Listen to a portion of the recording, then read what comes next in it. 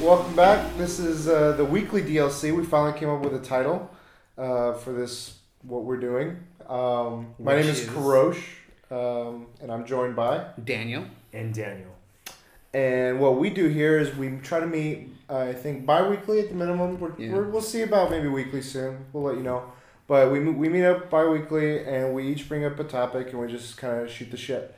So, and, hope you guys enjoy and maybe learn something too. So, I want to bring something in real quick. You said the name of the podcast, but it sounded like it was just a general introduction. Oh. Can you tell me the name of the podcast one more time? The name of the podcast is The Weekly DLC. Cool. Let that sink in. Dope logo. Yeah, because you said the name and you were like, all right, so welcome to the weekly DLC, and then you went into we came up with a name and it doesn't infer that the weekly DLC was the name. It just made it seem like I'm sure when I listen back to it, I'll be like, we're updating you weekly. Yeah, so the weekly DLC is the name we came up with. There's a lot of names tossed around. We decided on that one. I think it fits pretty well. Yeah, I like it. It's in terms of the content that we want to cover, themes and stuff. So.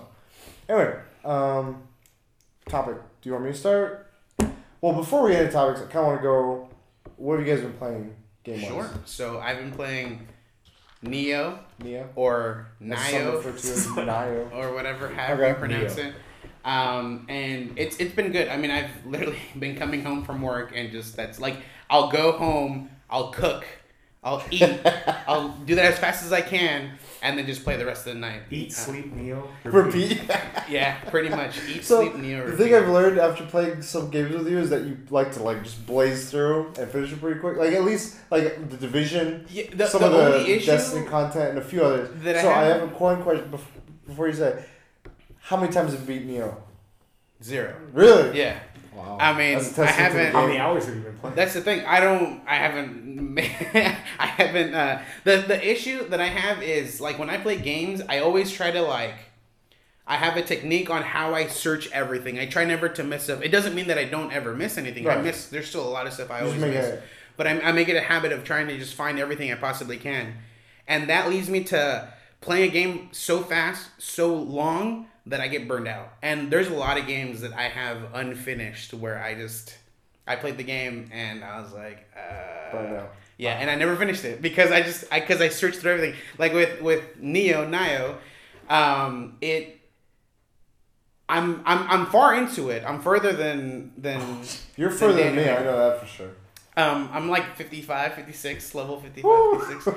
And I feel like I'm far into it. I don't feel like I'm that far into it though, and it's only because there's side quests that comes up. I'll do all the side quests before I do the other main mission. If I do another main mission, more side quests pop up. I'll do all the other side quests before I do the next mission. Okay. And I mean, for me to do it quicker, obviously, I just go straight to the main missions. Right. But I don't know why I'm doing that. I mean, I'm gonna hopefully get to the New Game Plus after I beat it, but we'll see. Yeah. So from what I understand, Nioh is a third-person action RPG sort of style game. The theme is very you play an Englishman or an Irishman. Yeah, Englishman. Yeah. Englishman. Yeah. And from what I'm learning, and I've been reading some articles and just playing the game and seeing some characters that I recognize, it's somewhat set. It's fictional, obviously, because it's got all these magical, mythical lore stuff, but it's set in with characters that are based on real people. What I understand, Hattori Hanzo. Khan. Yeah, the main character apparently is also based on a real person who was, I forget if it's the same name or not, but he's supposed to be the first person to have ever trekked from Europe or England to that region, to the feudal Japan area. Wow. So I didn't know this. That was something that I found interesting. I know his name is William. I know more than you. A little tad bit. No, I'm just kidding. Bill. Yeah, Billy. But yeah, so it's an action RPG, and from what I'm getting, I haven't really played many of the Dark Souls games. Mm-hmm. It was from Software, but I'm hearing a lot, and I've seen some of the footage. It reminds me of that. But playing it I played a lot of Ninja Gaiden and some of those other PS1 era ones, and the gameplay reminds me more of that with Dark Souls sprinkled in. In terms of the difficulty and stuff. What's funny too is I don't know if it was you, Daniel, who I was speaking to about it, but I was saying I end up making comparisons. Like, for instance, when Doom came out, like the very first Doom ever came out, it was the first of its genre, a first-person shooter like that. Yeah. And they didn't have a name for it. So they were whenever other first-person shooters came out, they were like, this is just like Doom, this is just like this. And they'll add their own finesse to the first-person shooter. And this is the case now. Like, I mean, I don't feel like Dark Souls set this genre, but because I know there's other games that came out before Dark Souls that did this, a similar style to this.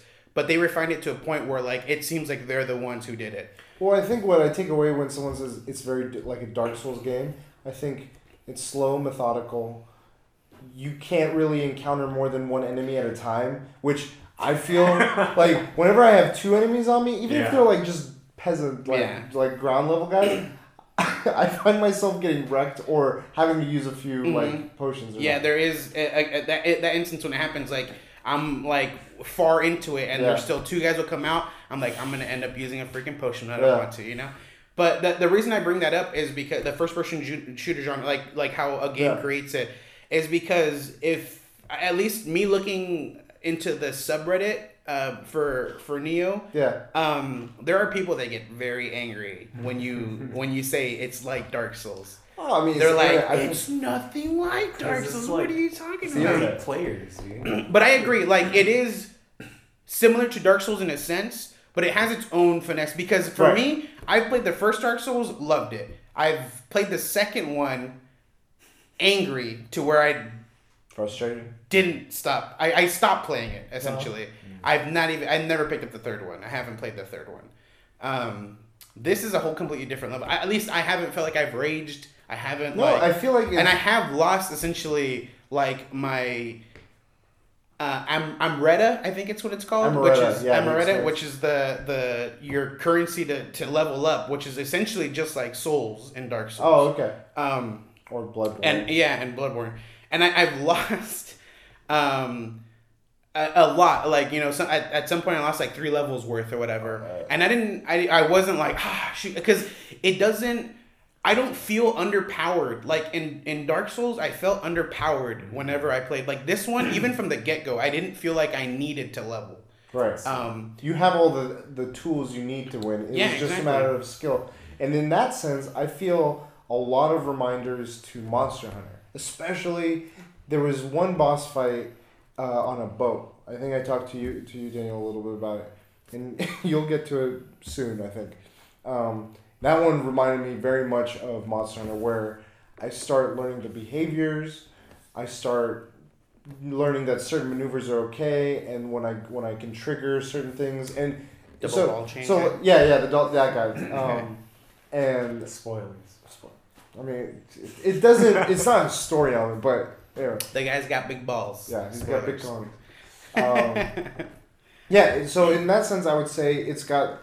Like, I think any good game, it takes what it has and kind of meshes the best parts of all those and creates its own thing. And in this sense, it's got a lot of elements that are similar to Dark Souls and Bloodborne, but I'd say from a Monster Hunter standpoint, it's got some of that. And it probably has Ninja Gaiden, like I was saying, and who knows what else like that I haven't played that I could relate it to. But I really think it came, like, for me, it came out of nowhere. Yeah.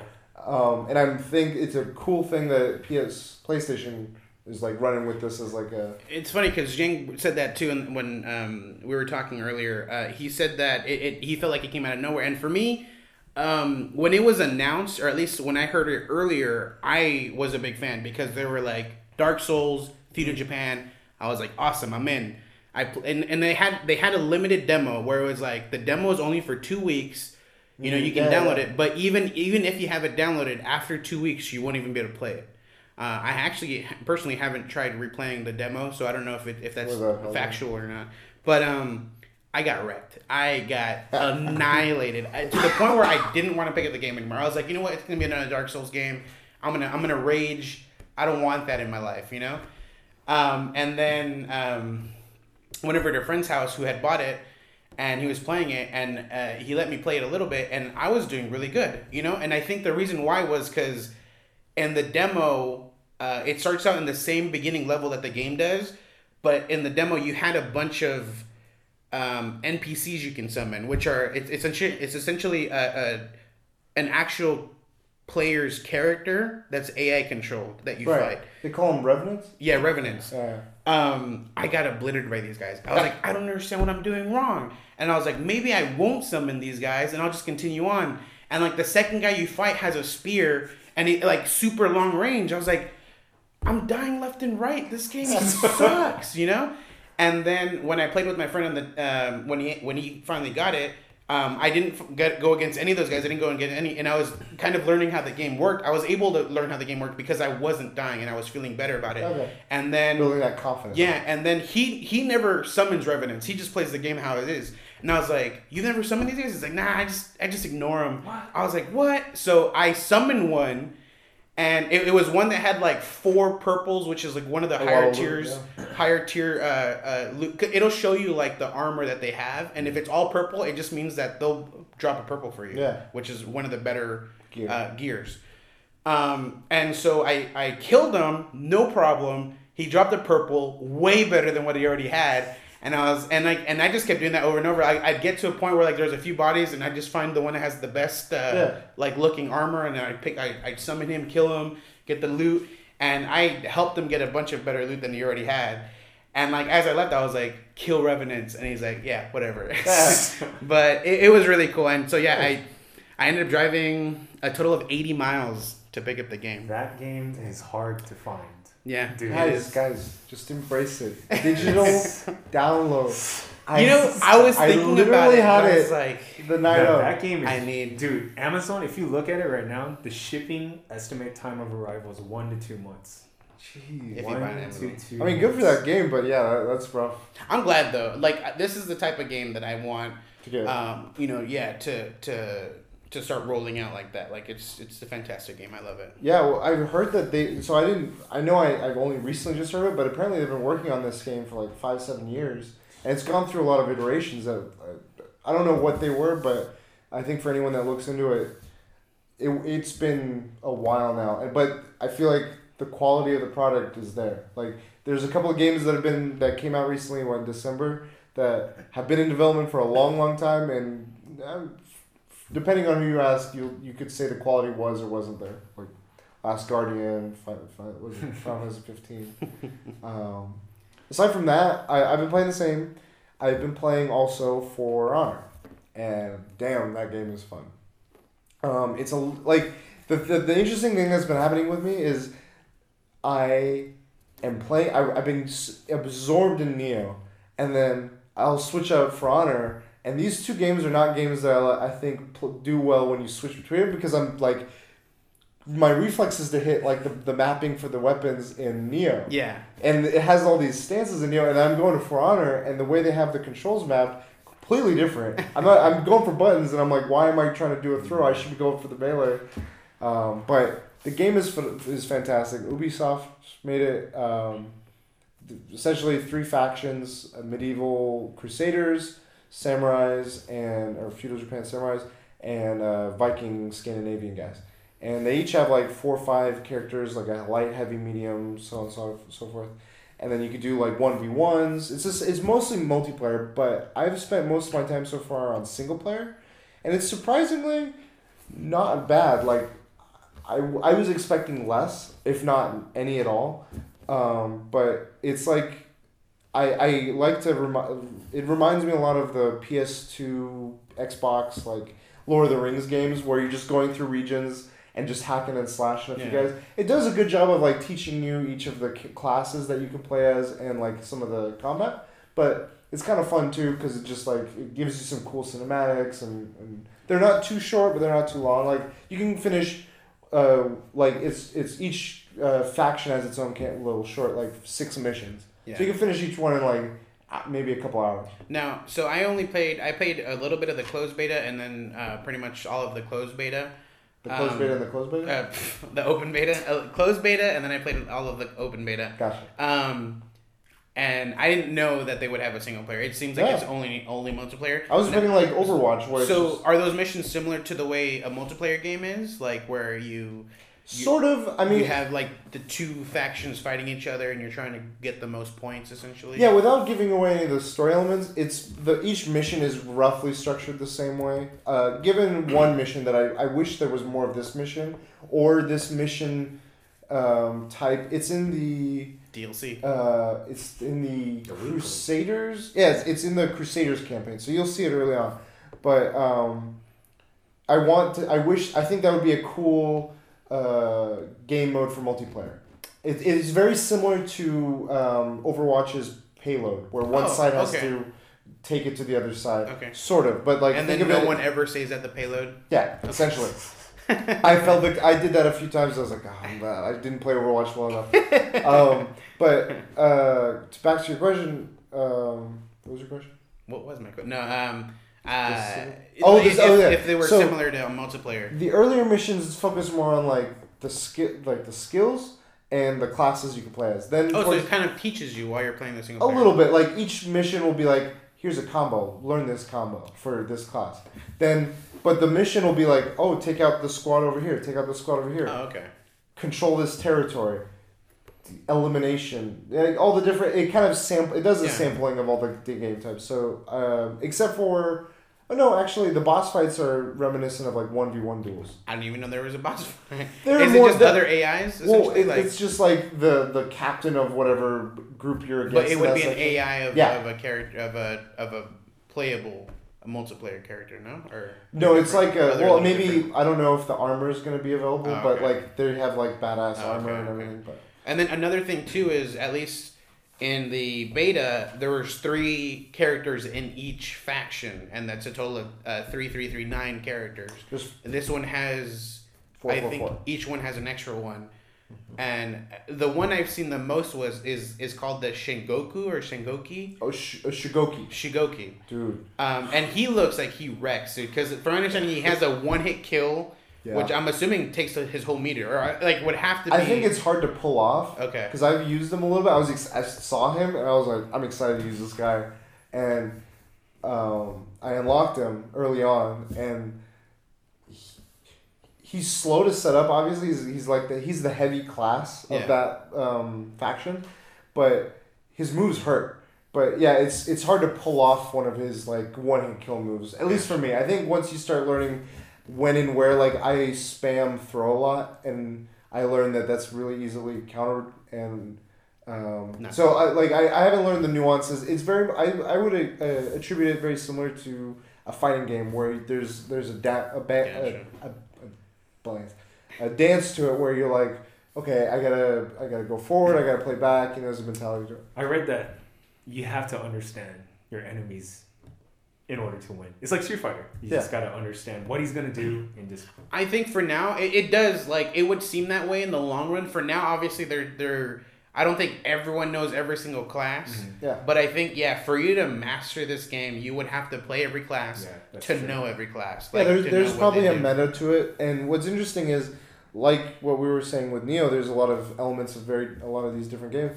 I think it's got a strong element of, like, the... one-on-one combat of like Street Fighter, but then on the other side, when you're playing like the 4v4s, it's very MOBA-esque because you're controlling territories. There's lanes, and then you have like a wave of NPCs that you summon as you control more territory, and they'll help like kind of cover ground.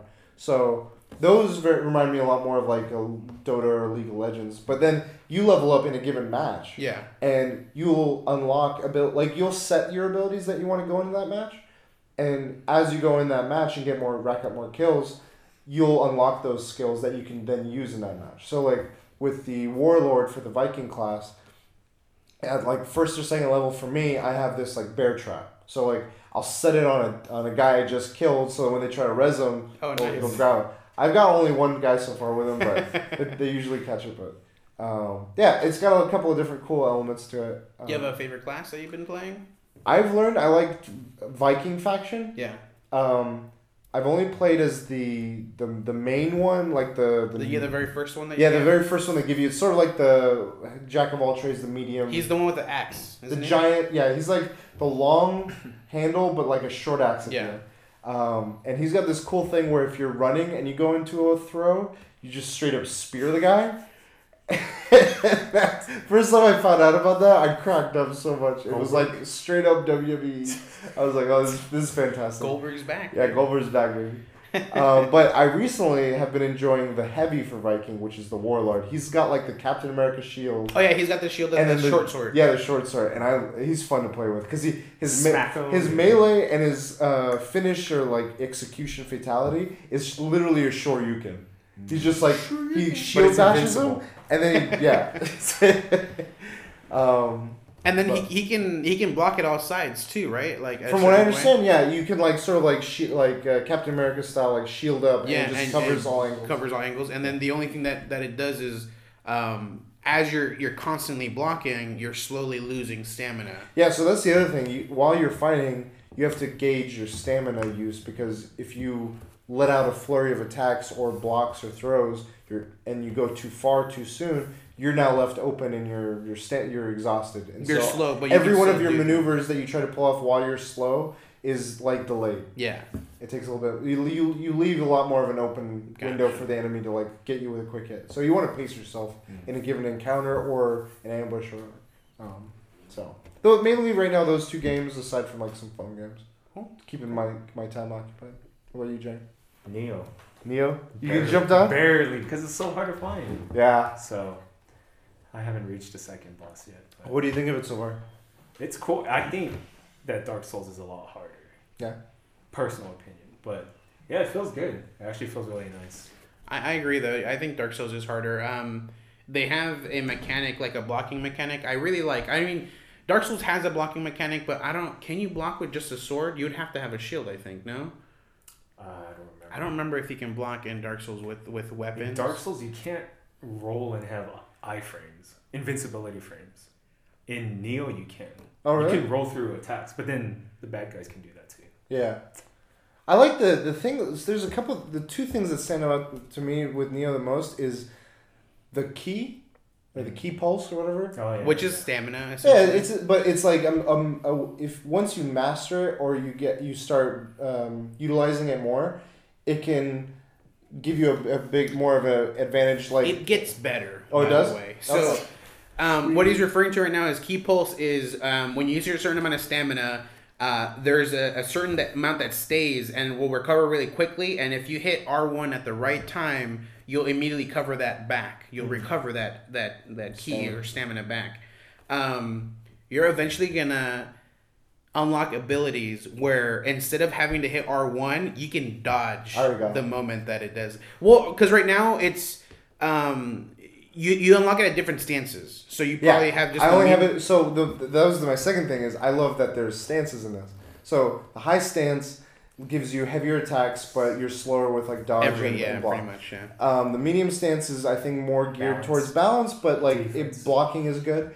And the low stance is very nimble and really good for dodging. I find myself leaning towards dodging a lot, just because I like giving myself that space, especially with the bigger guys. Yeah. But I know what's great is how quickly you can switch between these stances, because at a given matchup you can like need a different stance at a different time.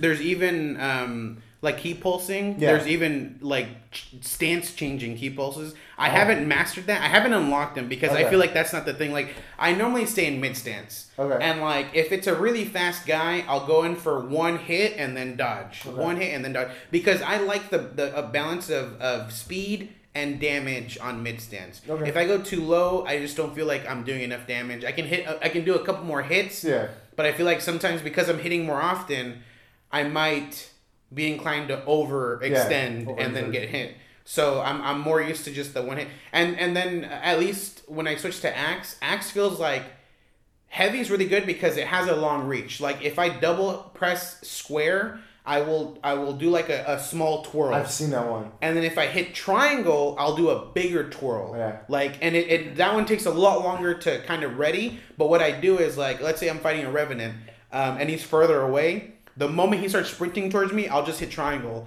and I'll go ready into a hit, and he gets in position by the time I'm ready, and boom, boom, 2 hits, and he just crumples down. His stamina goes away. So satisfying. Yeah, and because he's running the like waste stamina, and then I'll hit it, and axe.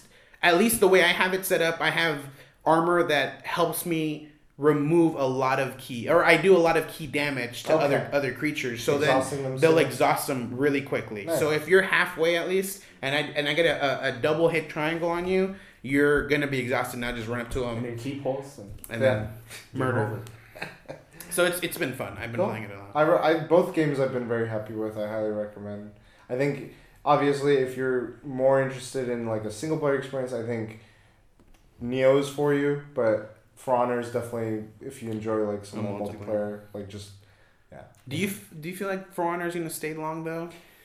I think the way I've seen Ubisoft would treat some of their games lately, as long as they keep the like everything, the foundation is good, like the connections and the servers and all that stuff, and they keep like a steady stream of just like little bits of like I don't know what the content would be. They need to do what Blizzard does with Overwatch.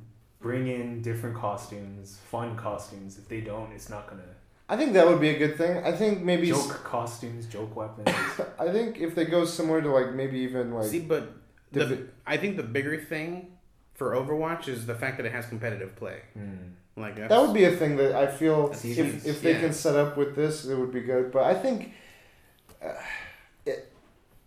from what I've seen, the community is pretty into it. But I think what's the most concerning aspect of that of whether or not it'll have a long lasting kind of like community would be if it can survive the next wave of games that are about to come out literally in the next few weeks. We got Horizon. I mean they're mostly single player experiences, granted, so I don't think it'll take people away like, oh, we gotta play, we need to have a new multiplayer game, but I think it's still they're the type of single player experiences that people have been waiting for, and also it's a big time suck because most of them are like open world. You got what? Horizon Zero Dawn that comes at the end of February. Breath of the Wild. Switch comes out with Zelda, and that's gonna come out for Wii U and for Switch. I'm getting the Wii U, by the way, guys. The Wii U version of Breath of the Wild. Just to get that out there. I'll play the Switch version. Just so we cover all our bases. You got it. Doing it for the podcast. You said, what was the after that? Then after that... no, he said it. Mass Effect. Mass Effect is... Oh, that's still... Okay, yeah. It's still a few weeks, I guess, yeah. That's too long. It's too long for me. That's too long. Okay. I think between Horizon and Zelda, I'm going to be like... When is God of War? That hasn't been announced yet. Oh, date wise? I mean, the game has been. Yeah, the game's been announced. You can't lie to me. I don't think it'll be. I think on the close end, it'll be end of this year, and that's like dream. If they hit no X, but I'm prepared. Like I'm mentally thinking it's next year. They're gonna be like, "Merry Christmas!" Yeah? The 25th. And then there's a couple other games. There's Prey is coming out, I think, in May. I mean, it's still a ways out, but I've been seeing more of that, and that looks really cool. It's from the guys that did Dishonored. It's a remake. Yeah, it's a remake. Prey. Oh. So it's like on a ship, and then it gets very like sort of like Alien, sort of like Dead Space, Deus Ex. It's got a lot of like skill trees, action RPG, first person shooter. I haven't even heard of this game. I only recently saw gameplay that got me like, okay, this caught my attention just from the gameplay side. And then another game that I saw was Nier Automata. It's so funny. I don't know how to pronounce it. I've heard of it, and I've seen like the cover and the name. I've not seen any gameplay. I don't know anything about this game, and I am interested in it for some reason. I don't know what it is. I was the same way, and I was like, this looks interesting. And I saw on Kotaku, this one, they kind of explained, there was a demo that got released. Yeah. I think it's still available, so maybe worth a check out. Yeah. But that demo, they were describing this demo, how great of a demo this is. This is a perfect like encapsulation of what this game is, demo, sure. and a demo, and why it's a good sign for what this game is going to be. And I highly recommend you check that out, because I think the way they describe it in that video highlights a lot of things that got me going from like curious to really interested. So yeah, again, I think this like spring wave of games, For Honor and Nioh kind of hit the first ones out the gate, and that's good. I think they paired well. Resident Evil, yeah. But I mean, just in terms of the spring, like there seems to be like there's the holiday season, and then there's the spring, and everything else like is on its own, like little like islands. So But yeah, I've been hearing Resident Evil's doing good too. I don't know. The biggest game though that you should be keeping an eye out for, because since you're getting the Switch, is ARMS. That's all I'm saying, dude. That's all I'm saying. You want to talk about competitive atmosphere? ARMS is gonna have it. I guarantee you. Season 1. Yeah. No, but on a serious note, I mean, it looks like it could be like the next Splatoon. I think they're going for that with like the way the character looks. Yeah, it's gonna have like a huge like following. So. I don't know. Like with Splatoon, it wasn't a launch title, was it? The original? No. Yeah. See, like they. I mean, I don't think it was planned this way, but at least. The Wii U came out. It was highly sought after. You couldn't get it for like a whole year, and like it was. At least it was very hard to get for a whole year. So they knew obviously they had people with consoles with it, right. And then they busted out Splatoon, and it came out. It worked out perfect. With the Switch, though, I mean, even though it seems like they're trying to make this like the Splatoon title of the Switch.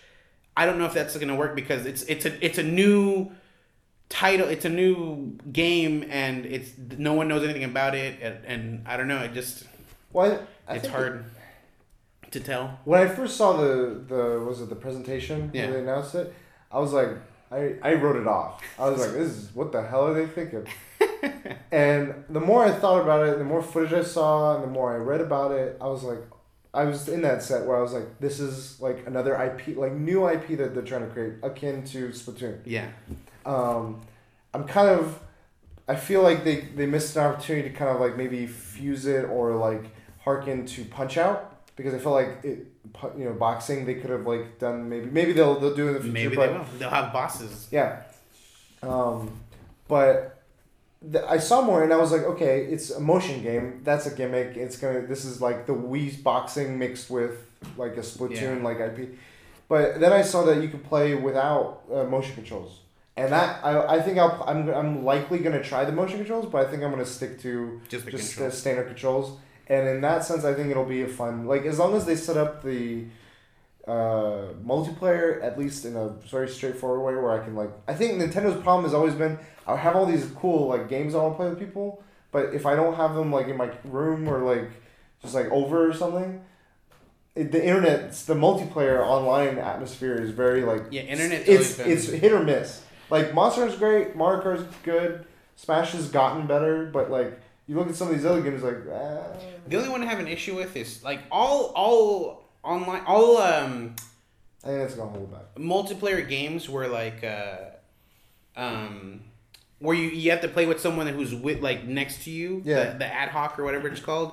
They all work well except for Smash Brothers. Like it doesn't make sense. It'll still lag. Like it'll like freeze up for a second. It'll go really slow. On like the 3DS. Yeah, the 3DS. If you're playing 3DS with someone, make any sense. And that's the only one I don't understand. Like why does it do that? But yeah, like with the Switch, I mean it's the whatchamacallit, the online is going to be pay to play. And I think as of right now it's like $15 a month. I heard that. Or no, $15 a year or something like that. Yeah, it's less than 20 from what I'm hearing, but they still haven't. Like it's literally coming out in a few weeks. We don't know this I know they haven't announced anything, man. Like that's the biggest issue. It's coming. Cool. I think Jay was saying that they're gonna do an event after it's launched. Like that's not so how this works. is my feelings out. I don't know if this is gonna be one of our topics or not, but. My theory is they're gonna launch it out. Just get the basics like here's your Zelda, here's your Switch, here's a few launch titles. Then people are gonna like it sink in. People will start playing it. They might have a few more games like immediately after launch. It'll be sold out. No, yeah, it's already sold out. Yeah, that's guaranteed. That opening time is there, but like the longevity of it is the question. I think when they start announcing all these like online, the paid monthly or the annual whatever. If whether or not there is a trophy system or achievement system, all these things that we've like got questions about, I think we're gonna get that at E3. That's my hunch. When is it open to the public? That's another can of worms. But I that's my feeling. I feel like they've got enough buzz. They're hoping that just going off the selling out of it and Zelda, to go a few months until they can hit E3 where they can do another. Whatever. They're gonna like release their system. It's gonna sell out, and then they're gonna be like, by the way, the system has DLC. You gotta buy all these pieces to complete the whole system. Imagine like they don't want to announce it now because people are just gonna cancel and not buy it. I'm really baffled by their like. How is online chat for games going to be? It's a phone app. I'm like, what? A phone app? Like, you mean calling someone Skype? Like, why do I need a phone app? Well, I mean, if it's... I don't understand it, and I want that explained. Like, it could make sense, like, if it's like an app kind of like Skype, where, like, why you not can just have Skype? it out in the background. But, I mean, they're going to have their own, their own version so that there's no third-party type thing with that or something like that, you know? It makes sense, at least, but when it comes to... It just... The way that I guess they talk about it, it just seems kind of... But it's because they don't talk about it. That's the thing. They're not talking very well. We're making up that, but that's a problem I think for them. Or maybe at some point, it's not a problem right now because they've sold. They've done their part. Everything's sold out. Yeah. So we'll see the rest of it later. But what else do you guys want to? That was just what we're playing, guys. All right. That should be one topic. Huh? No, we're fine. I think one thing I wanted to talk about though was. Like PewDiePie is one thing I wanted to bring up. Okay. Right now, what's going on with him is one. I think it was the Washington Post. Yeah, Washington Post. Wall Street Journal. No, Wall Street Journal. They did an article talking about how PewDiePie is racist, anti-Semitic remarks in his videos.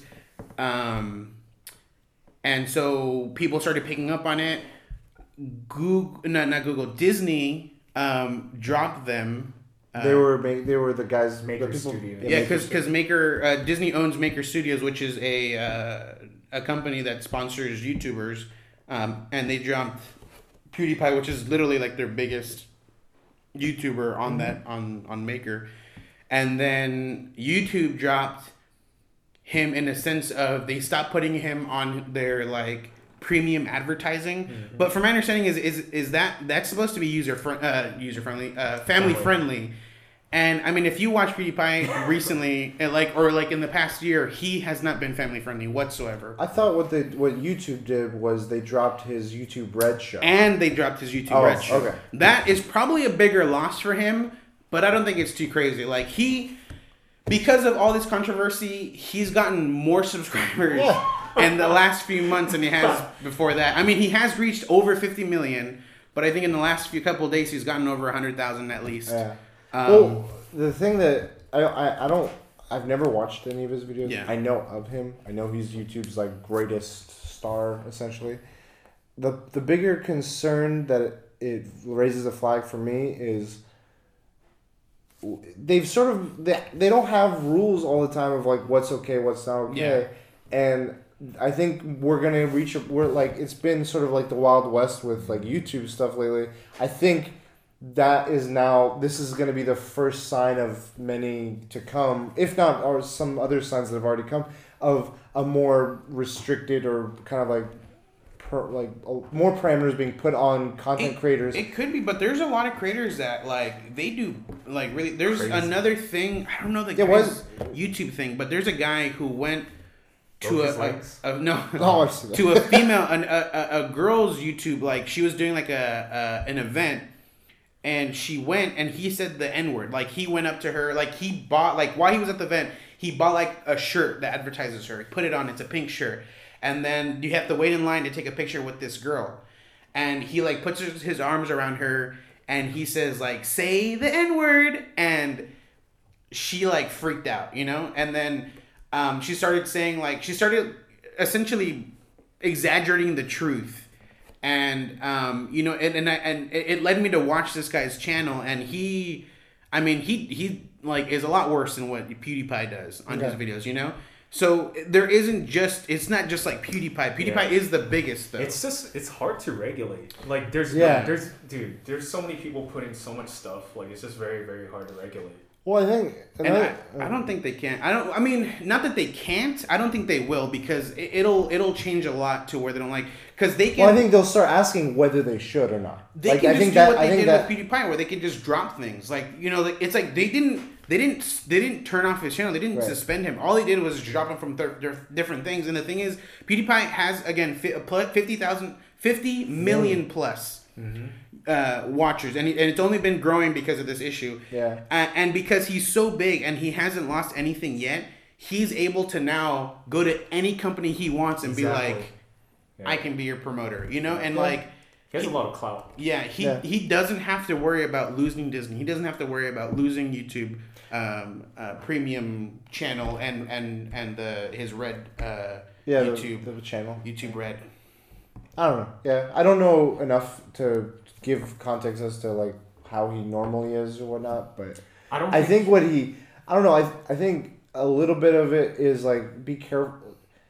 He freedom of speech, right? I mean that's fine, but what he did to kind of like go into a little bit was there's a program or something like Fiverr or something. Fiverr, where what you can do is you can ask people to do something for $5 and they'll do it. Mm-hmm. And so what he did, from what I understand, was he gave $5 to these dudes in India or some foreign country. Yeah. And they held up a sign that said like "Death to all Jews." Yeah. And that was the one that caught the eye of these articles. And then they look back at some of his previous videos where he had made similar anti-Semitic sort of comments or stuff. But the other thing that comes into mind is they put a negative spotlight on these things, but if you look at them out of context, they look way worse. Yeah, they look way worse. Like if you look at like something South Park says, they'll say one thing, but if you look at the context of everything, you know it's a joke. Exactly. So to put those in context, like the one with the Fiverr, he wanted to see how far he can push someone for $5. That was his whole thing on that one. It doesn't make it as good, but it was like he literally had asked a couple people do this. They're like, no, we're not going to do it. And these one guys were like, we'll do whatever. And he's like, I want you to do this then. And then the one where there's one where he's talking about Hitler. And he's watching, he has like Make America Great Again. He has a hat on like that. And he's watching Hitler or whatever. That one, he was comparing the new YouTube heroes, which is people are able to kind of like dictate what videos can and can't do. Essentially, they can like report people, not report people, do stuff like that. Okay. He was dictating like how Nazism, I guess, is similar to YouTube Red. Like it's just a ridiculous concept that doesn't need to happen. Essentially, is what he's saying. And so it was pulled out of context. It was just literally showing a video of him watching Hitler, and everyone's like, oh, he must like Hitler. That's not the case. Like, you know. And then there were like racist groups that like started seeing him as like he is our savior. Like, you know, he's the one. This is where I start wondering what is okay, what isn't. I think it's okay for him to say or do whatever, but I think when you get to a point where you know that so many people are watching you, you have a responsibility. There's a consequence to your actions, and making your decisions can't just be like. You should be aware that when you do those things that before were like, okay, whatever I could do or say, now they sort of like will have larger ramifications, larger sort of like waves in the pond when you throw. That is true. It also like where he has fought, like people calling to him as an inspiration for these negative things that he doesn't want to represent, but they kind of like. What's funny though is I completely agree. You know, with great power comes great responsibility. But the thing Shout out to Uncle Ben. The thing is though is the way he became huge. Like he never expected this. You know, like who would have thunk like someone having 50 million followers, you know?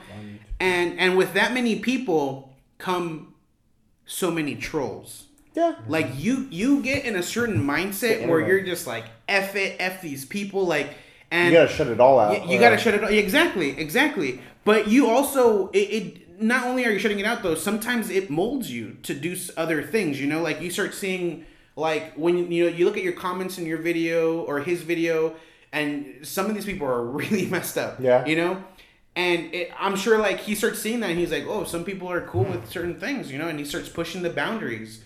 And he knows, too, that these things get views. Like, it's always about getting the view count, you know? And again, controversy sells. I'm going to delete my channel. Yeah, exactly. You know, and he deletes his second channel that has, like... It still had a shit ton of followers, but... I think he's at a point... How long he's been doing this? I think he's getting to a point, if not already been at this point. I don't know from past videos.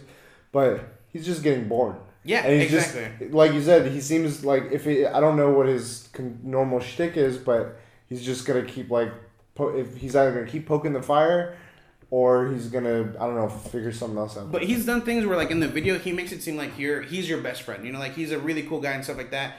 But at the end of the day, he's just an entertainer, and he's had it to where I guess his previous address leaked, or even maybe his current one, and he's had people come to his house, and he's like, dude, like, you know, on YouTube I'm one person, but in real life, like, this is not right. You shouldn't be, you know, coming to my house at any time you want and just see me, like, and you know, it's just. I don't know. I feel like he does have a responsibility because so many people watch him, but the way it slowly accumulates the way it is, and you don't realize that you have this, and like it just doesn't hit, you know, and you're still doing the same thing you've been doing, and you just keep doing it, you know. So it's just a point, and he's apologized. He made a statement where he doesn't, you know, he doesn't agree with these racist groups that are following him, so he's denounced them. He says like, you know, I've made mistakes like this before, but you know, obviously at this stage I'm much bigger in the game, and like it obviously it shows, you know. So and he's apologized for everything that he's done, and I mean, it doesn't necessarily mean that he's in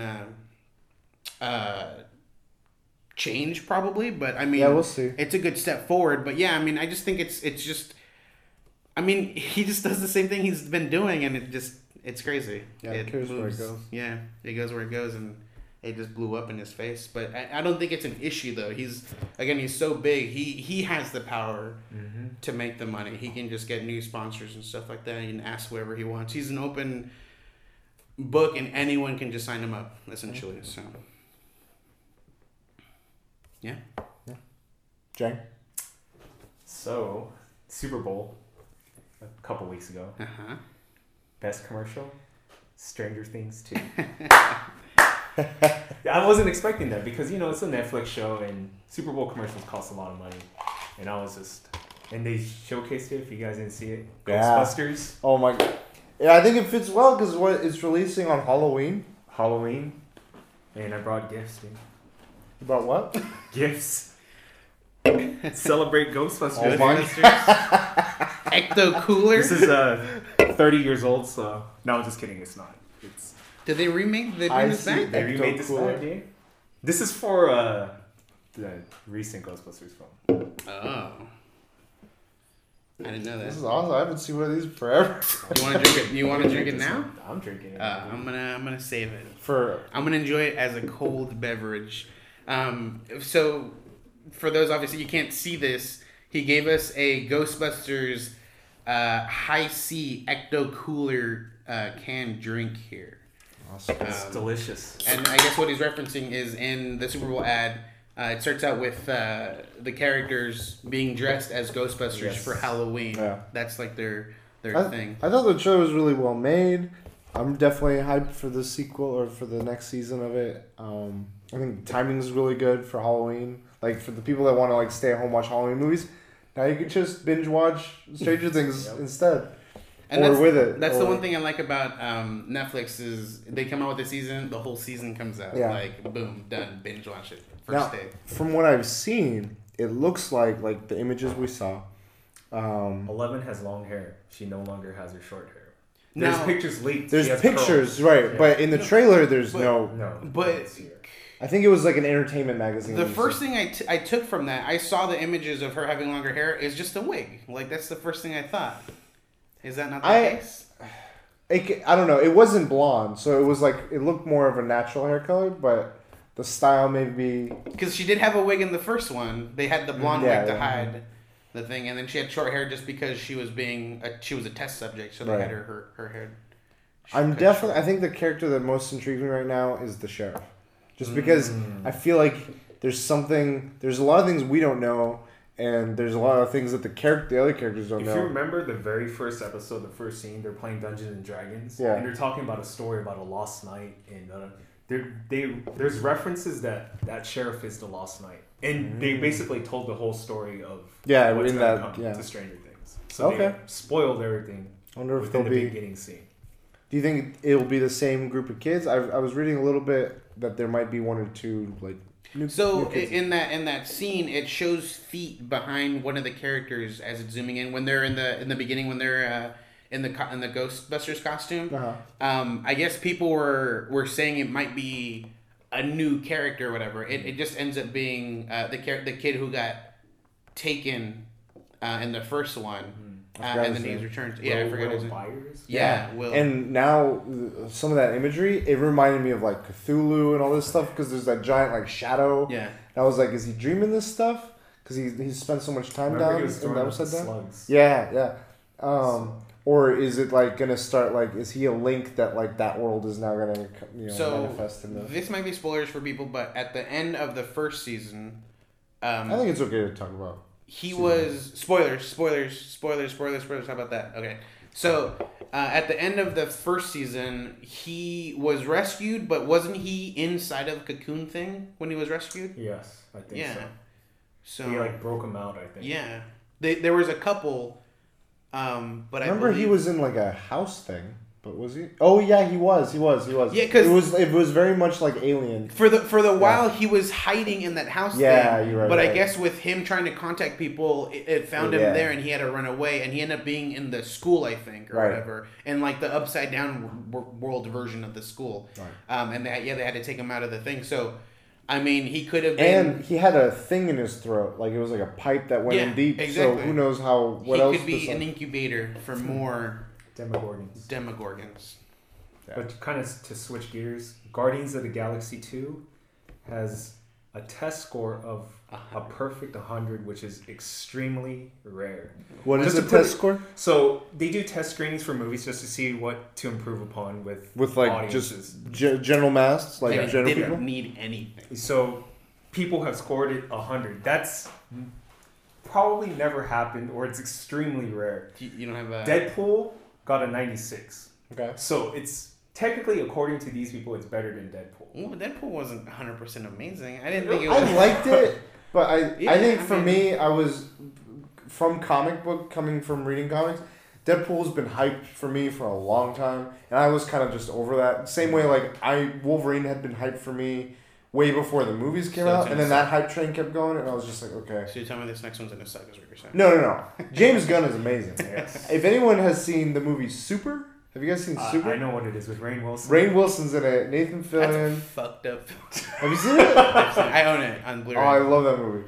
Ellen Page, she should have been Harley Quinn in my opinion. She's batshit crazy. She's obsessed. Anyway, that movie to me convinced me that I was like, Guardians is in good hands. And I think after seeing the Super Bowl trailer, I was like, this movie is fantastic. Like, the humor is still there. I think the humor is key for this. Like, more so than any of the other Marvel films where they're very lighthearted, even though there's some darker films and stuff. I think the humor in this... Avengers, right? James Gunn? No? I don't think so. I could have swore he was. No. It's the two brothers that did... Russo brothers. Yeah, the Russo brothers did Civil War and the last Captain America. Shield brothers. Yeah, a Destiny reference right there. Yeah. John Wick. I watched it Friday night, I think it was. Kills a lot of people. I enjoyed it. I saw it. So I was at a bachelor party Friday night. I was like, okay, I'm gonna stay up all night. I stayed up till like 3. I was like, okay, all I need to make sure I can wake up for is John Wick. So we went to like a midday. Oh. It was good. Did you guys see the first one? No, I haven't seen the first one. What? Let's bust it out. What is it? All I know is he has a minute, 1 kill per minute in that movie. In the first one? In the first one. It's a kill a minute. I believe it. Someone said it's a kill a minute. So no, but maybe if you add it up, because there's minutes where he doesn't kill anyone. Oh yeah, but like, okay. It's an average. Okay. Like his. All right, kill I was per about minute to say, I seen this movie. He doesn't kill everyone every minute. So we're gonna try and refrain from spoilers? Nah. It doesn't matter. No? You gotta say spoilers, and then because this is brand new. Yeah. Just let's just talk about it. Well, I want to talk about it, but I don't want to. I want to give it people a chance to see it. Because so many of our followers... Stop listening now. Come back later after you've watched it. All right. So what are we doing? Spoilers? We're spoiling it. All right. Spoilers. Stop listening. Yeah. Okay. You already did this show. All right. Holy shit, the shotgun kill. There's a point.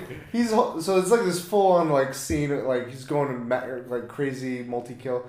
He's got weapons. Like he went into this area, and he planted all of his weapons that he was going to use on the way out. So like Better Tomorrow, John Woo movie. Oh where yeah. You plant weapons inside like plants. Yeah. Pots. So he's going in for this kill that he like has been tasked to do. And he knows that he needs his escape route ready, so he's got all these guns ready. And he's always got his pistol, but as he's coming out, one of the weapons is a shotgun.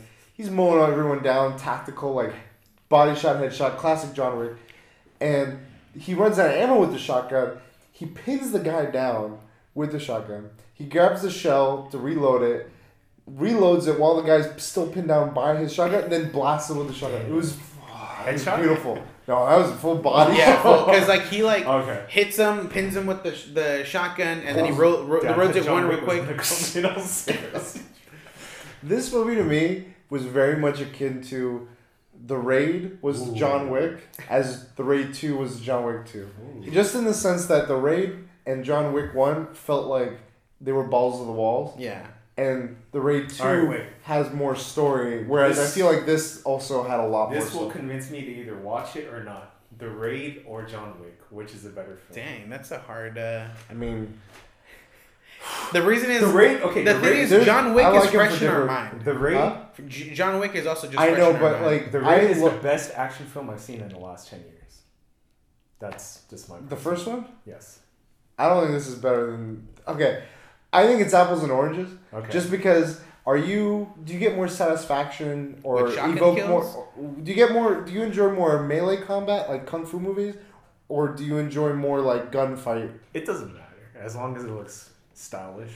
For me, I'm biased towards the kung fu melee, and the Raid is the end all be all for me of that until Raid 3 comes out. But John Wick for me was like. Before him, it was like John Woo movies. John Wick, like, that was perfect. They have a little bit of gun fu in here. Dude, totally. Yes, dude, he beats Christian Bale with the gun fu. And Morpheus? Oh my god. Like, just saying that, I really want Trinity to be in the third one. Oh, shit. Wait, so they've confirmed, the director I was reading has confirmed that this isn't going to be ongoing. It's going to close at 3. Okay. So the third one will be the final one. And there's a lot of hints in the second one that I feel like we'll get closure on in the third one then. So I know the first one starts with him getting revenge for his dog that got killed. But what is the basic plot in one sentence? So he's I got it. That's hard to do in a sentence. No, I got it. Go for it. So to go back to that first one again. Okay. He goes into this because his dog got killed and he wants revenge. But it's a step more than that. He retired. He was out of whatever world he was in. And that they hammer that message home in this one because there's consequences to him having not come out of retirement for that one thing. Mm-hmm. He opened up a whole nother bunch of stuff, which this movie then goes into like, well, you came back, so now these other things aren't the same anymore. And this whole world is kind of like... There's more to just that one guy. Like, the first one kind of hints at, like, oh, there's a system and there's, like, a league of assassins and, like, there's a code of conduct. The second one 100% delves into that world. And it's really fun going into it because they're like, you saw it in the first one a little bit. There's a hotel that, in the city that one takes place in, there's this hotel sort of place, the Continental, and there's rules that they follow. And everyone follows these rules. Doesn't matter if you're, like, you... full on like load this person, you're ready to murder them. If you're both at this place, it's like peace ground. Okay. You can't do shit. You have to follow that rules. If you don't follow, you're like completely like disowned or whatever, and there's all these sort of ramifications that come. They excommunicated. Excommunicado. The casting was so on point. It had a charm to it. Like I felt like it harkens to like the Stallones and the Arnold sort of movies with the one-liners. But he was aware of it. Like, every time he's like, having a good night, John? He's like, afraid so. Ooh. That's pretty suave there. But you kind of get this tone, and then it goes into action. Oh, so good. I loved it. I highly recommend it. it evokes similar emotions to the Raid series for me, but personally, Raid is like on a whole nother level. Still, I'm a Keanu fan. The gun action was like the best I've seen in a while. And the great thing is, it felt like it was that cheesy action movie with the one-liners and stuff, but it was executed very well, like as a film. Yeah. Like all the technical, apparently there was all these like behind-the-scenes footage of him training with all these people to learn proper gun etiquette and everything, and like he was doing some crazy cool shit. He's like, how can we mix that style in with this like this accuracy to how I'm supposed to do everything with a gun and all these. Oh, it was so good. It was good though, but yeah, again, like I feel like it's hard to compare. At least now, I would need some time before I can tell you whether I enjoyed the Raid more. I mean, I definitely enjoyed both movies. They're both top movies. Can we agree that at least you and I, Vargas, would they make a good double feature? They would make a good double feature. Fair. Yeah. I think that's the best way to put it. They'd be a good double feature. All right. Death Race and Death Race. Death Proof and Death Proof. There you go. What was the other one? Because that's Planet Terror. Planet Terror. Oh my god, I love that. Going to see that the double feature. Oh. Yeah, that was John Wick set the bar for me for like 2017 movies. But I do like the gun usage in this one, really good. And then when you bring up Morpheus, there's a when that actor comes out, John Wick is wanted for $7 million, I think it was. Yeah, so at some point in the film, there's a contract put out on him where it's like every assassin in their League of Assassins it's an open bounty on his head. Yeah. But he goes to what is his name? Lawrence Fishburne. Lauren Fishburne. He goes to him for help. And Lauren gives him Did he know Kung Fu? No. He gives him a gun. And then he gives him 7 bullets, and he goes, $1 million for each bullet. And he probably paid for that shit. That's it. No, that's it. Like the reason why is because the Lauren and Keanu are not on good terms in the movie. Okay. So they're not on the best terms, but they're not on like horrible terms. Lauren Fishburne wants to kill. What? Wants to kill John Wick. Uh-oh. He didn't give me that vibe. I did get that vibe because they were talking about. They talked about the history of him. But he was telling him how he appreciated. Yeah, so he's helping him. But the thing is, he would have turned him in for that money had he not done what John Wick had done before. I thought, in addition to that really put him over the edge for helping him was John explaining if he's out of the picture now. But I think that's the ramifications of someone doing if he let's say because what happened was. The guy putting the bounty on John's head has an agenda to do more domination. Exactly. And if Morpheus is the one to take that guy head on, it'll have other ramifications. Whereas if John's like a lone wolf. He explains it to him. He's like... Game of Thrones, yeah. He tells him... he explains it to him and it throws Lauren Fishburne over the fence to help John Wick. That's the reason why it helps him. But he doesn't help him very well. He gives him a freaking gun with only 7 bullets. That's all he needed. Dude, see, if he gave him 1 bullet, that'd be like, alright. But 7 bullets? This is a field day. You saw what he did with those 7 bullets? Oh my gosh. But I also think it's really funny because he explains he's like $7 million, or $1 million for each bullet. And that was really funny because he's wanted for $7 million. It's the style. I love it. It's the charisma. Yeah, it was a good movie. But you should watch it. Watch the first one, watch the second one after. Back to back. Back to back, double feature right there. Let's go. This segues a bit into my topic, which is not just John Wick, not just the movies that you're talking about, but just movies that are coming out or have been out in general. I put together a little bit of a list. So I recently saw John Wick, and then a few days after that, I went to see Lego Batman, which also came out. And so far, the movies this year, I've been like keeping a little record. I want to go back at the end of the year and kind of like reflect on them. But Lego Batman was also okay. I'll put it this way: DC Universe needs to just scrap what they're doing. There's all this talk of like Ben Affleck is not directing, but is he still going to be Batman? Is he not going to be? Screw the live action. Live action, just give it up. It's done. Lego Fire. Lego Cinematic Universe is what we need. Because Lego Batman, if that is any indicator, it was exactly what I needed, what I wanted. It makes fun of everything. It's very self-aware of like the heritage of Batman and everything, and it does a really good parody of a lot of those things. Just looking at the trailer, it looks awesome. Like, I want to see it. Yeah. Like, there was a scene where, like, there was with Joker, and he's like, I'm your greatest enemy. And he's like, no, Superman is. And then there's a scene with the Batman versus... Yeah. And I was like, dude, that's so genius. There's even jokes that he makes that, like, there's a part where they need they're, like, short on heroes. It's not super story-related or spoilerous. And I'll refrain from spoiling it, but... He needs help, and someone suggests asking, like, getting some of the villains to help him. He's like, what kind of dumb idea is that? Villains to fight other villains?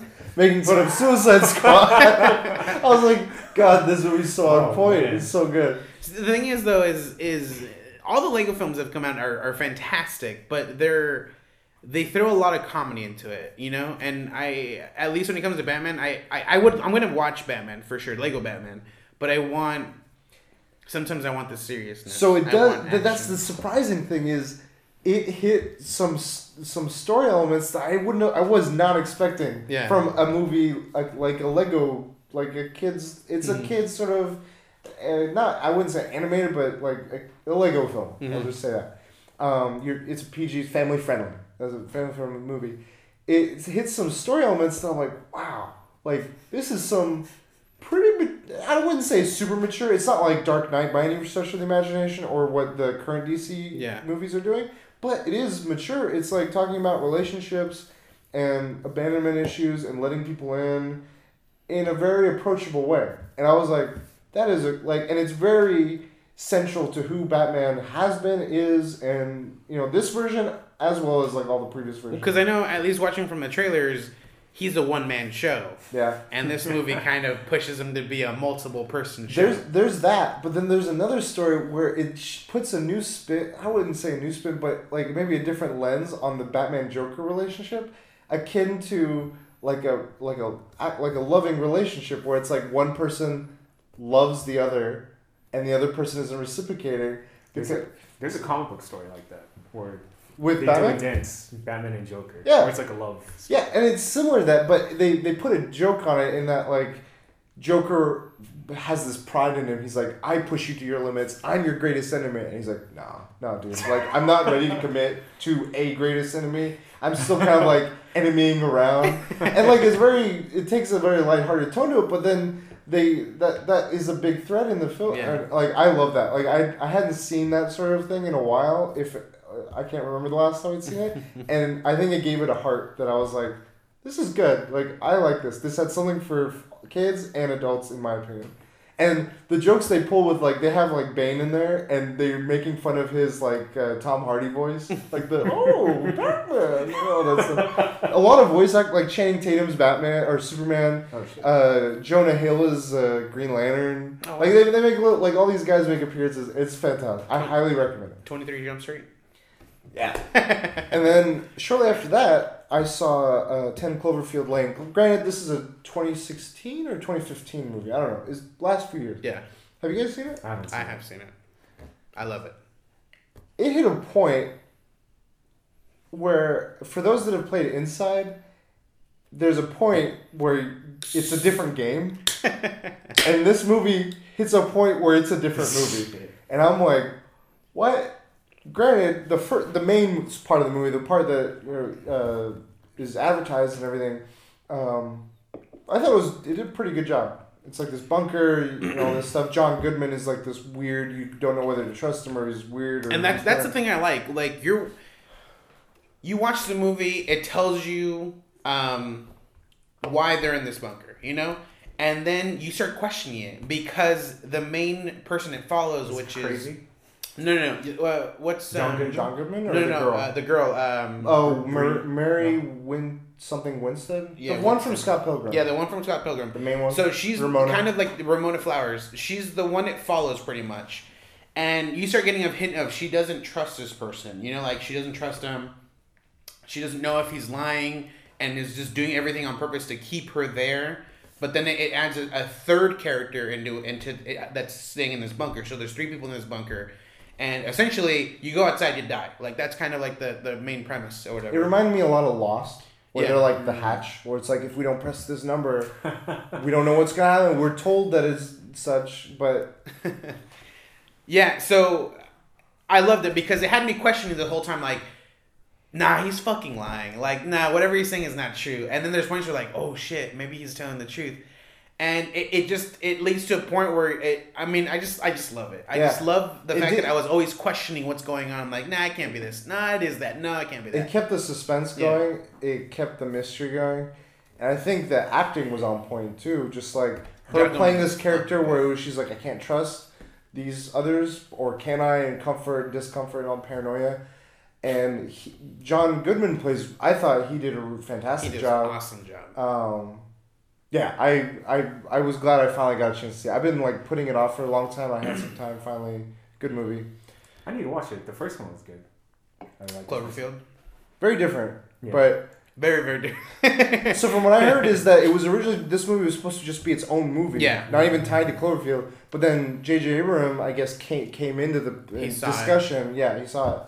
And he pitched this idea to kind of connect it in a way. And I'm curious what the next, whatever it'll be. I wanted to know what it would have been without a Cloverfield title to it. Okay. Well, I think we're going to spoiler territory. We'll revisit this. But that's what it was. Oh. Yeah. Spoilers. Okay. Yeah, just seeing this weekend of movies, I was like, oh man, I gotta see what else is coming out this year. So I like made a list. There's 28 more movies I want to see this year. All right, is one of those movies Get Out? Because I want to see that shit. And it has good reviews. Is that a scary jumper? Am I jumping? It's the one with the black dude with the white girl. And she visits her family. Yeah. So it's a black dude and this white girl are in a relationship. And the girl invites the black guy to her family's place, and they're all white. And I think they only have 2 black residents in this whole town.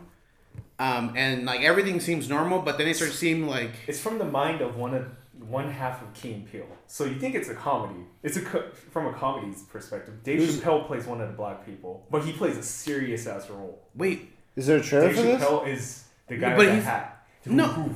That's Dave Chappelle, dude. That doesn't look anything like him. That is Dave Chappelle, dude. Wow. I gotta see the trailer for that. Yeah, I haven't heard of it. But it's from the guy from Black Mirror. The black guy. Oh, no. Black Mirror? 15 million credits. It's from... No, he's the black guy character in that. Okay. I was like, Black Mirror people are writing this. This is going to be all kinds of... But it is similar to like what I would think a Black Mirror episode could be. It's very weird because like a Twilight Zone-esque. Yeah. Well, I mean, we can spoil it because the trailer talks about that stuff. Yeah, like that's how we know about it. We haven't seen it. But that movie's been getting really good reviews. Like, is it out? It hasn't come out yet. It's limited release. So maybe at like UCI or something? So yeah, he goes to the house, like everything seems normal, but then it starts seeming kind of weird. You know, like he starts getting hate from some of them. And like Dave Chappelle's character warns him, you need to get out of this house. Well, the way that works is he finally sees that character, another black character, and he's like, "Oh, what's up, man?" And he kind of does like a weird handshake, but he has his hand out like this, or how does he wants to do a fist bump, and the guy just like grabs it. Yeah, he grabs his hand and he just shakes it like normal. But it's kind of weird because he's very like monotonous, like he doesn't show very much facial or anything like that. Uh-huh. But then there's a point where he does a snap and he starts yelling like, "Get out! Get out!" And then you start realizing like later on in that trailer it shows the wife, the mom is able to hypnotize, and so I'm assuming he hypnotized this other black character. And like is forcing him to become a different person than what he is. Oh. And I think when he snapped out of that hypnotization and was telling him to like escape. But the guy didn't take it as that. He took it as like he's just gone crazy and he wants me to leave because I'm too black. You know, like I act too black or whatever. That sounds freaky. And and like so there's a point where like it shows he's sitting down and the mom is hypnotizing him, but it doesn't show like anything's happening. But then, like, it kind of goes weird, and it kind of shows like he doesn't realize he's actually is being hypnotized because there's a point where he can't move. He's like, I can't move, and it starts to get, like, the suspense starts like going up a notch. It seems really good. And it's from Key and Peele, or half of Key. Okay. Jordan Peele. Jordan Peele, okay. The guy that plays Obama in. Yeah. Oh yeah, I know. That's funny. I would have expected the other guy for some reason to have write it. But I'm down to watch. Key Peele. No, wait, what? Key and Peele. The Key guy from Key and Peele. Oh, okay. But yeah, just a lot of movies this year. I'm looking forward to. I'm most hype about Ready Player One. That's a couple of years. 2018. For now. 2 years from pretty much. But Guardians, too. Yeah, Guardians. That's this March. Is it March or May? Guardians is May. Same. So in May, there's Guardians. Breath of the Wild to hold you over. Arthur, the King Arthur movie with the guy from Sons of Anarchy. Okay. I don't watch Sins or anything. What else was he in? He was. I figure I know who you're talking about though. I haven't seen the show, but I know the blonde guy. Yeah. It's Guy Ritchie film, and Jude Law is this sorcerer, and Littlefinger's in it, and Bruce Bolton is in it. I'm like, this movie's all kinds of crazy. Bolton, dude. Alien Covenant comes out that month, the same month as Guardian, or the month right after. Pirates and Baywatch. Ridley Scott's killing it. It's a movie of blockbusters, or a year of blockbusters. And I'm just embracing it. Like Kong, I'm really stoked for Kong. When does Kong come out? March. Okay, yeah. So March is not only a big month for games. There's Kong, Power Rangers, Life, and Ghost in a Shell, and Logan all come out in March. So Ghost in the Shell, I will 100% sure watch. Yeah. Kong, I'll probably watch because I am a huge fan. John Goodman. Yeah. Is Jackson directing it? No, it's I don't know who it is. I don't want that again. Oh. I'm not knocking the film. I liked scenes, but there was, as a whole package, it wasn't my favorite. The thing that excites me most about this is no Jack Black. It's connected to the Godzilla American film. Ooh. So they're building towards, they're doing the whole Marvel thing. Yeah. So that's what's got me most excited. Kaiju Max? Ooh. Pacific Rim. Pacific Rim. Oh shit. Tie-in Pacific Rim tie-in? Oh, Pacific Rim 2? That's next year, I think. It doesn't matter. I'm still, Rim. But Del Toro's not directing it, right? No.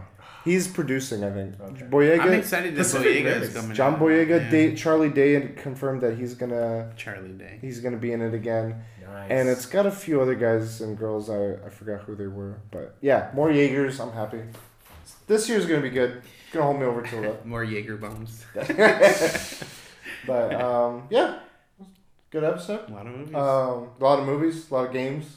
A lot more weekly DLC. Yeah, a lot more weekly DLC. Agreed.